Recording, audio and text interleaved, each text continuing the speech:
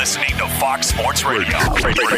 There was a $2.3 million wager on the Tampa Bay Buccaneers at plus 3.5 that would pay out about $2 million, RJ. So there's that story that's out there. Plus, Super Bowl props are starting to come out fast and furious as we get set for the big game a little over a week away from now. And Fez had, I thought, a very insightful comment in pre-show about the sharpness of this bet, because you might think, wait a minute, $2.3 million. Hoo-wee, that must be the best bettor in the world. And typically, if not a vast majority of the time, bets that big are not from sharps. They're from people who are maybe hedge fund guys, maybe looking for publicity, maybe who knows what, right? Someone inherited a bunch of money. It's not usually the smartest money. And the rationale of that is, well, why would this Super Bowl be such an outstanding bet? Like, you didn't bet any games during the NFL regular season, but you're betting $2 million now. I mean, that happens a lot. This is the one bet a guy will make a year. Because think about it. If you're worth $500 million or $1 billion, $2 million is nice money, but it's like, $100, $200 is to me. So yeah, you want to get down, you want the publicity, but it's not necessarily sharp. Fez, you noticed something about this bet that maybe this is sharper than the typical big bet. Yeah, and the reason being, if you scoured every sports book in Nevada and really in the U.S., you could not find a better number on Tampa Bay than plus 3.5, minus 115. So this bettor got the absolute best possible odds despite wagering $2 million.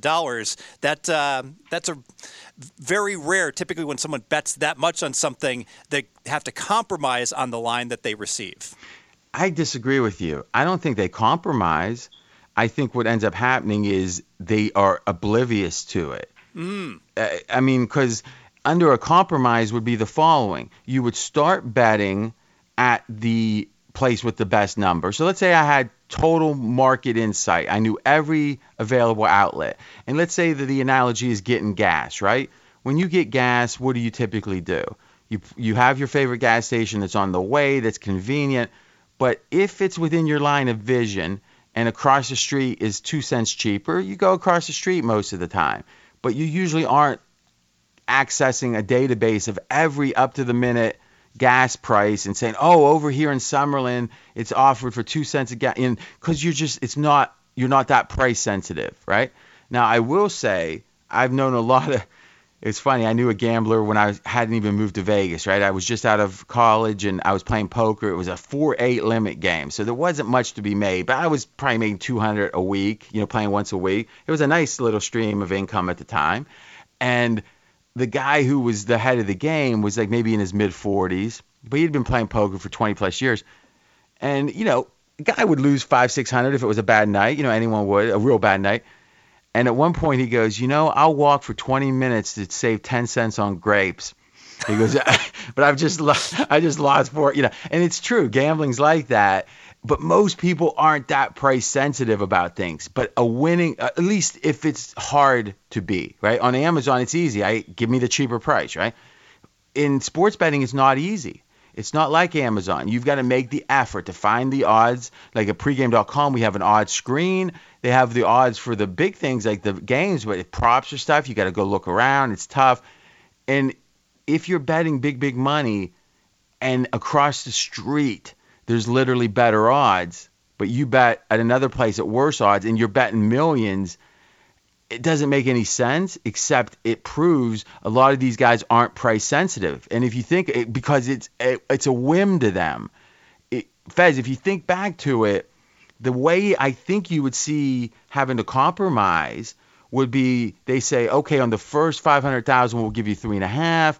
Then on the next 250, we're going to give you 3.5, but you got to lay 125. Usually there's going to be a ladder effect. Do you agree with that? Yes, that's a great point because the book doesn't mind giving you an enormous bet provided they can keep moving it sequentially after certain limits are reached. So I was shocked that the MGM just took it all at one price here, $2 million. But if you're a price sensitive bettor, you're going to set it up beforehand, and you're going to go to the MGM who has the best number, and you're going to say, how much will you give me? And if you don't give me that, because remember, the MGM not only wants his bet because they think they're going to win on it, long term, they want it because of the publicity. We're talking about the MGM right now. So we're on 225 stations, and we're one of many shows doing it probably. So to me, they're motivated to take these kind of bets. So the guys will come in and negotiate it. And then even if they say $1 million's all we're going to take, and then we move it a quarter, or whatever, we move it, right? Then the guy's going to say, all right, I'll do $1 million with you, but I'm going to set up the rest of it. They go down the street, they negotiate that price. And usually, but then the guy who wants publicity doesn't have just one ticket. So really the interesting thing about this, some of it is rich people that just don't care. They just want to be amused. Some of it is that we don't even hear about the bets because they're going to be at multiple different places. And meaning maybe they do have $2 million down, but it's at 4 different spots because they couldn't get it all in one place. So in general, I think we can agree that this isn't a story of, wow, a big bettor. It's a story of someone who probably isn't a professional, wanting action, and is balancing the best number with publicity, with other factors. Maybe they're a table player and they want better table terms. There's usually more going on with these kind of bets than what we see. In this case, though, the fact that he got the best number for the whole piece tells us that he may be more sophisticated than a typical gigantic bettor. Would you agree with that? Yes, absolutely. And it sounds like part of it you don't agree with. Like, push back if you don't. Like, what part do you maybe not agree with?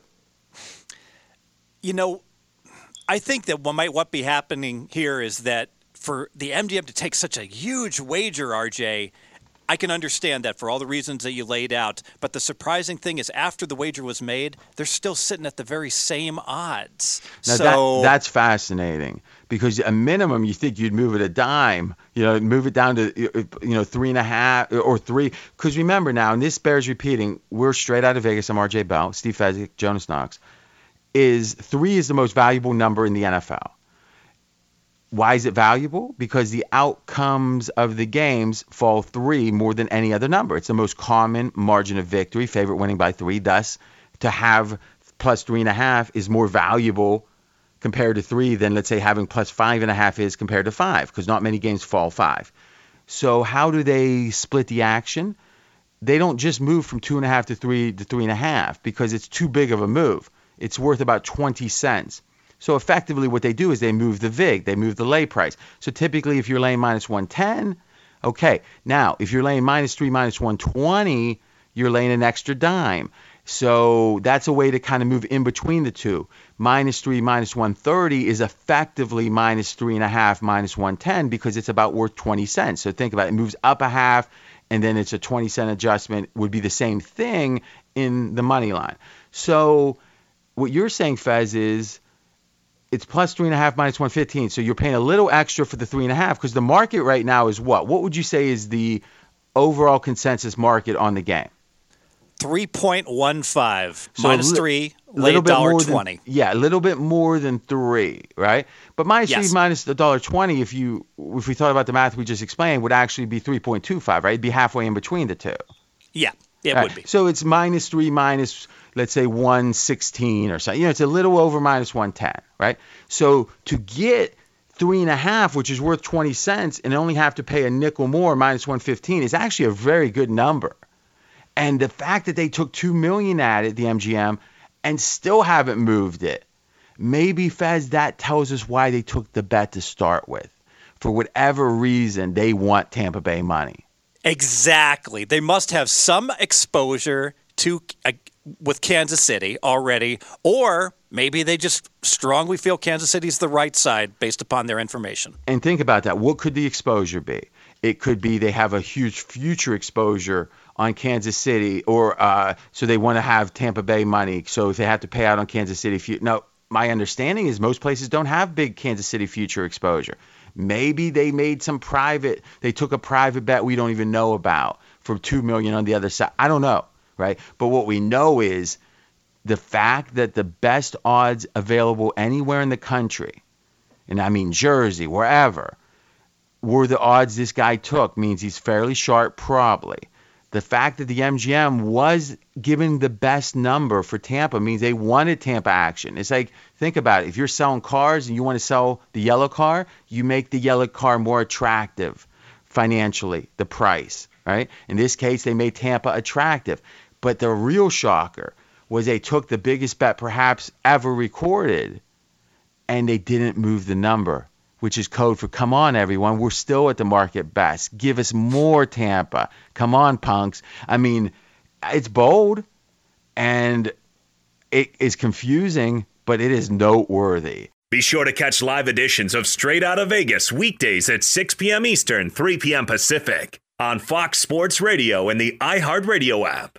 What was your number? Let's go through 2 or 3 takeaways. What was your biggest takeaway from what you saw with the movement and such in the betting? The Tampa Bay wide receiver Godwin, I'm seeing all kinds of sharp money on him under for reception yards. So he was at 79. He's down to 75. And the more I look at this, RJ, it makes a whole lot of sense because you look at these Tampa Bay receivers, and they've been banged up. We saw Antonio Brown. He barely played the last 2 playoff games. Now he's going to play. Mike Evans, a guy, RJ, you were on, him not being 100%, him being injured. I know you played him under during the playoffs, but now Mike Evans. Against the Saints specifically because of the matchup, because Evans had a nice game against Green Bay, numbers-wise, but go ahead. Yes, much better than the game you bet when he only got 3 yards. But both those guys trending upwards, there's one football. So if there's more production from them, if little Scotty Miller's getting more catches, Gronk's going to get his time. At some point, the production and the targeting to Godwin has to go down. So I agree very much with this move from 79 down to 75 reception yards. Here's the paradox, though. Fez didn't see that initially. He wasn't like, Godwin under. Now he gets the information that the line move gives him, but he has to play the worst number. And that's always if he plays it. And that's always the challenge. You want to see what the Sharps are doing, but when the Sharps do something, they tend to move the line, and now you've got to take it at a lesser number. And people, if they think about the Sharps as magicians, as people that know the future, that's not what it is. A Sharp just wins one more game every 20 games. A drunk baby flipping coins wins 50% of the time. I didn't get the baby drunk, but still, a drunk baby flipping coins 50% of the time. Fezzik, his goal, a professional bettor's goal was 55. The difference is one winner every 20 games additional. So the numbers matter. Every half point matters. And in general, the more sensitive someone is to a half point, the sharper they are. Someone who's not sensitive is Fez, one winning long-term sports bettor that's not sensitive to the number. Not a one. You can't win. I mean, it's what you're doing is getting the best number. That's why you win. In any given game, you can win for a bunch of reasons. But over 100 games, 1,000 games, a lifetime of games, you only win if the number's wrong and you got the best number. I'm RJ Bell, Straight Outta Vegas. So on one hand, we got this information. Now we got to ask ourselves, do we like it, Godwin under, because we're now going under a lower number, 4 yards less? Let me pose the following to you, Faz, and I'm going to ask Jonas this question too. How do you account for the first game? These teams have played, and you could make the case it was a tale of 2 games, domination by KC early. Was it that, here's the question, did Tampa Bay figure out the defense, and we should expect just a continuation of that surge? Tampa had to come make it a 3-point game and cover, plus 3.5? Or is it a situation where Kansas City just got bored and allowed Tampa back into the game? And specifically, Godwin actually had a heck of a game for the first game. He had like almost 100 yards. Does that concern you on the under? It is a concern, and I'm frankly going to have to go back and look through because I know Tampa Bay got 14 late points against prevent defense. I want to see how much of that was to Godwin, but the fact that Tampa Bay put up so much offense late in the game makes me less inclined to fear big production offensively from that first meeting. That's a sophisticated point. So if Godwin had 96 yards and didn't get many yards in the fourth quarter, those are legitimate yards. You could say, okay, if somehow he had 55 on the last couple of possessions when it was prevent, it's not as telling. It's a great, great point. Jonas, how are you as a fan, but obviously predicting what you think is going to happen, accounting for the first game? Well, I don't know that you can take a whole lot from it because we've talked about it. It felt like Kansas City got out to this lead and then just sort of coasted, and then Tampa Bay, scored some points down the stretch. I think both teams are different now. I think Tampa Bay's a better team. I also would argue I think Kansas City's a better team as well, too, just based on the fact that we've seen them when they step their foot on the gas like they did last week against Buffalo, what they're capable of. I just, when it comes to props and receiver props with the Buccaneers, one of the things that I've always noticed about Tom Brady, he loves to throw to his running backs, especially in the Super Bowl. When they made that run against Atlanta, James White, you could argue, should have been the MVP based on all the receptions he had. I wonder if it's not wiser to look at running back reception props in this game, knowing that that's Brady's great safety valve, sort of safety blanket that he goes to in big-time games, as we've seen throughout the course of his career. Here's my question, though.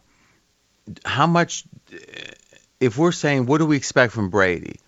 And we said, how much of it is the reality of the Super Bowl and how that's going to affect his play, as in maybe more conservative? Everybody knows the whole 3 points in the first quarter is all 9 Super Bowls combined. I mean, it's amazing, but it's a known thing. That isn't that New England didn't want to win. They won a bunch. It was they know you can lose in the first quarter, but you can't win it in the first quarter. They were conservative. And you know what? They've done pretty well. Tampa, it feels like, with Brady, is not near as conservative generally. And it feels like in the conference championship game, where it would be the starting point where you would expect them to regress to maybe Brady's preference, my take, Fez, was they were pretty aggressive in that game. And thus, if they weren't starting to fall back into conservative Brady, Belichickian Brady, then is there any reason at home, especially, that we would think he will? I don't think so. I think he's got those great wide receivers, and especially now that they're healthy, now that Evans is healthy and AB is back, I expect him fully to be winging it to his wide receivers. And I don't think, and Jonas, maybe here's something to ponder, and I want your thought, is I don't think he thinks, if you tell Brady a scale 1 to 100, what kind of performance do you need to win this game? He's not, he's had games when they were 7-point favorites against Carolina in the Super Bowl. He probably would have said a 40, right? Now, he doesn't, I don't know if he'd say it, but the truth would be I can play a little below average and we can still win. I think he's got to hit, a 75 in this game? So if you know Mahomes is going to score and you're Brady, you're getting ready for a shootout. I tend to like the over here. I know it's high, but I got a feeling we're going to see a shootout. But I don't see how Brady wins the game by being too conservative. What do you think? Yeah, I mean, I think I would say this. If one team's going to trail in this game by double digits at any point, I would think it's going to be Tampa Bay. I could see Tampa Bay trailing by double digits at any point in this game. And then from that, in that sense, that would make me look at a couple of things. Number of players with a reception on the Bucs, and then also that's when I would really start to like throwing to the running back, because I think with Bruce Arians' offense, yes, they're going to continue to take shots downfield, but if it gets to the point to where you've got to, make some plays and you've got to pick up some yardage and you've got to do it throwing the football, I don't know that they're going to want to sit back and let Tom Brady throw deep the entire game, because he did get into trouble a little bit last week against Green Bay when he had to do that. Yeah, and I think that Tampa Bay's propensity to run too much early in games hurts them, because if they get behind, they'll throw, which is good. But if they're ahead, they're going to keep running, which means they won't stay ahead. If I had Tampa bet, and I don't yet, and I don't think I will, I would love Tampa to just be hog wild aggressive. I think that's the only way you win here. Yeah. But again, it's a great conversation. Be sure to catch live editions of Straight Outta Vegas weekdays at 6 p.m. Eastern, 3 p.m. Pacific. We've been looking at the props release for Super Bowl 55, and we've got one more to dive into. Yeah, this is one that obviously Kelsey, the tight end, very popular. But remember, guys, and Fez is going to help us understand this, there's times the sharps and the recreational bettors are going to like the same thing, especially if it's an over on a popular player. Fez, that's what you see in this game, this matchup.